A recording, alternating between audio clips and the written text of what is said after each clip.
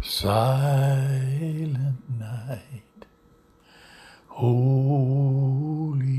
night, all is calm, all is bright around yon virgin mother and child. Holy infant, so tender and mild, sleep in heavenly peace. Sleep in heavenly peace. I don't know, of all the songs sung at Christmas, I think this one has more of the meaning of Christmas than any of them. Like Luke said, day spring from on high hath visited us. Hallelujah. The birth of a little child. The Christian world at this season celebrates, commemorates, rejoices. Oh, it's just wonderful to think about what's happened during this season. Christmas Day is a holy day, a happy day, a celebration of the coming of God's Son into the world, the incarnation of God by way of the virgin birth. I don't think there's any other doctrine more demanding than this one, that Christ came in the flesh. And so we sing it happily. We talk about it. We praise God for it. Christmas is really found in that verse in John chapter 1, verse 14. And the Word was made flesh and dwelt among us. And we beheld his glory, the glory as of the only begotten of the Father, full of grace and truth. You know, while the coming of the day spring from on high, morning broke upon the world's darkness in Bethlehem. While men and women bruised and bleeding were in a darkness unlighted by flickering philosophy,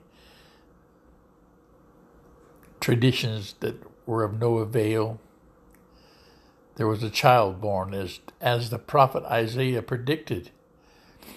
Unto us a child is born, unto us a son is given. And that prophecy points us to the time when God's Son assumed our nature, became human like us, entering the world in circumstances of the deepest humiliation.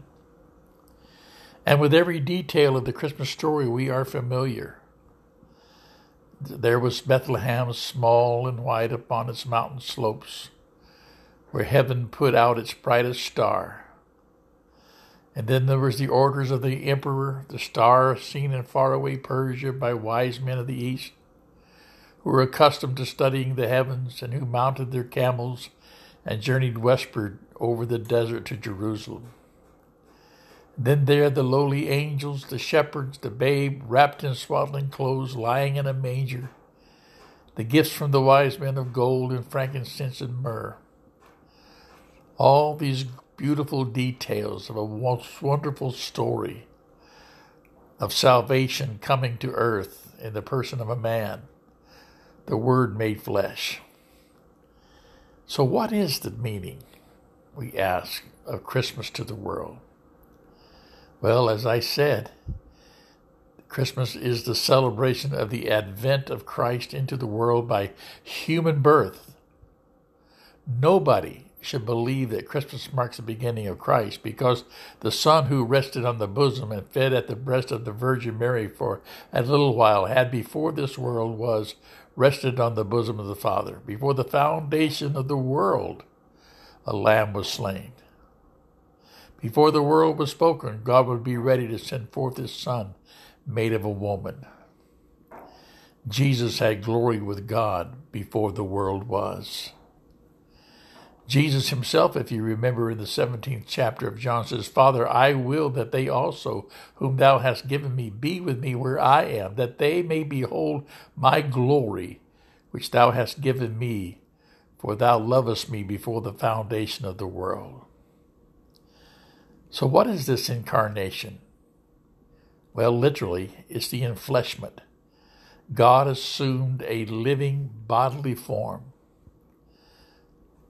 The power of the highest overshadowed Mary, and through the power of the Holy Spirit, that body was formed within her, a body that partook of neither sin of man nor sin of woman. That body was the body of God. And the Bible says in 1 Timothy chapter 3 that without controversy, great is the mystery of godliness. God was manifest in the flesh, justified in the Spirit, seen of angels, preached unto the Gentiles, believed on in the world, and received up into glory. And then again Paul wrote in Romans 8, for what the law could not do, and that it was weak through the flesh, God sending his own Son in the likeness of sinful flesh, and for sin condemns sin in the flesh. And then Peter announces that he, Christ, who has once suffered for sins and who was put to death in the flesh. So we're talking about God becoming flesh. The enfleshment in Christ means that the pre-existent Christ was embodied in human flesh, demonstrated in human life, exemplified in human action, and crystallized in human form. The child Jesus was the Savior. Thank you, Lord. And there was no restrictions of essence or suppression of functions. He, all of God, dwelt in him, the fullness of the Godhead bodily. Oh, this is indeed a mystery, my friend, understood not through human cognizance, but through spiritual revelation. Christ was God manifest in the flesh, and his every muscle was a pulley divinely swung, his every nerve divine handwriting, his every bone divine sculpture. Christ, who shares the plurality of deity expressed in the story of creation, was made flesh, and he was made of a woman. Can you say amen to that today, church? Can you rejoice in that today? There in that lowly manger, amen, was the living God. How wonderful for us that the Lord of glory was so humbled at a base for us. Glory to God.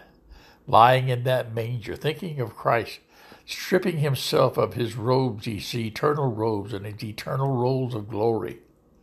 Amen. It's as if the sun had been turned into a wandering atom.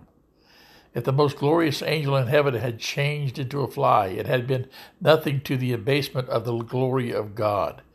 Imagine God coming down as a simple cell in the womb of a virgin. He was born as the very poorest are born, without attendance. He was the one through whom God worked and works his sublimities without display. And there at the manger, you hear the voices of heaven's singers. There at the manger, you see the Christ who came down from the heights of deity to the depths of humanity. He came down from heaven's honors to earth's humiliation. He came down from heaven's coronation to earth's curses. He came down from heaven's delights to earth's defamations. Down from the glory place to the gory place. Down from heaven's riches to earth's poverty. And now we understand the apostles' words. 2 Corinthians chapter 8, verse 9. For you know the grace of our Lord Jesus Christ, that though he was rich, yet for your sake he became poor, that you through his poverty might be rich. So Christmas means something absolutely remarkable. The lowly birthplace of Jesus was marked by a star. Do you remember that? And when they heard the king, they departed, and lo, the star which they saw in the east went before them, till it came and stood over where the young child was.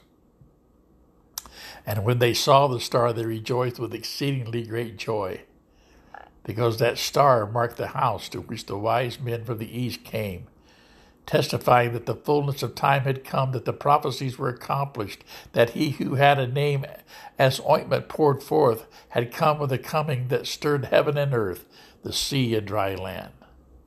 No other child did the heavens assume a new star, for no other child did wise men come from the east to worship him. For no other child did angels descend from glory, for no other child did heaven and earth bear witness, being marked by prophecy and a star. Think of this, my dearest friends, the glory of what we're talking about today. I mean that Christ, coming into the world by virgin womb, small enough to be held in a woman's two hands and weak enough to feed at the woman's breast, cradled in the manger, has Christianized the calendar of the world. This Jesus, whom neither calendars nor clocks nor contemporary historians took note of, has bent the datelines of all nations around his lowly cradle. Today, as through all the days of all the years the world over, the dates on newspapers printed, the dates on checks drawn, the dates on deeds recorded, the dates on money coined or spent, the dates on cornerstones placed, the dates on monuments erected, the dates on documents filed, the dates on letters written do testify. It all starts with his birth, time, modern time. Oh, my friend, listen to me. Listen to me.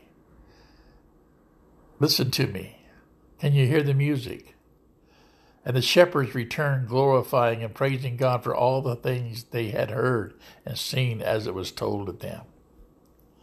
I think about that in my mind as the sun went down in the western sea that day, and as the stars came out and the Messiah's stars shone so bright, and the temple shepherds watched their flocks by night. In the midst of that starlit silence appeared a glory and a voice. The Bible says, and there were in that same country shepherds abiding in the field, keeping watch over their flock by night. And lo, the angel of the Lord came upon them, and the glory of the Lord shone around about them, and they were sore afraid.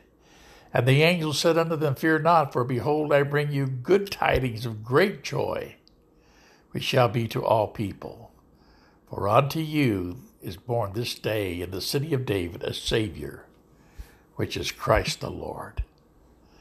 Today is born unto us a Savior, who is Christ the Lord. I can hope today that you can draw a deep breath and extol a great shout, because we have victory in Jesus. Because on that silent night a child was born, a son was given, a Savior came. Father God, thank you, Lord, for Lord Jesus. Thank you for him.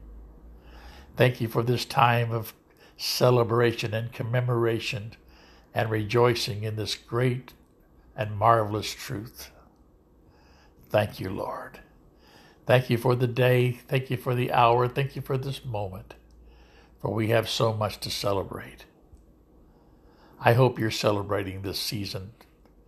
I hope you're giving your heart forth, because this is such an exciting story, such an exciting moment. And it never changes. It's only renewed every morning, the joy of it. So I pray you'll share my thoughts with others, share this opportunity with others, and come back and see me tomorrow, God willing. And we'll discuss even more of this great story of our beautiful Savior. Somebody shout amen.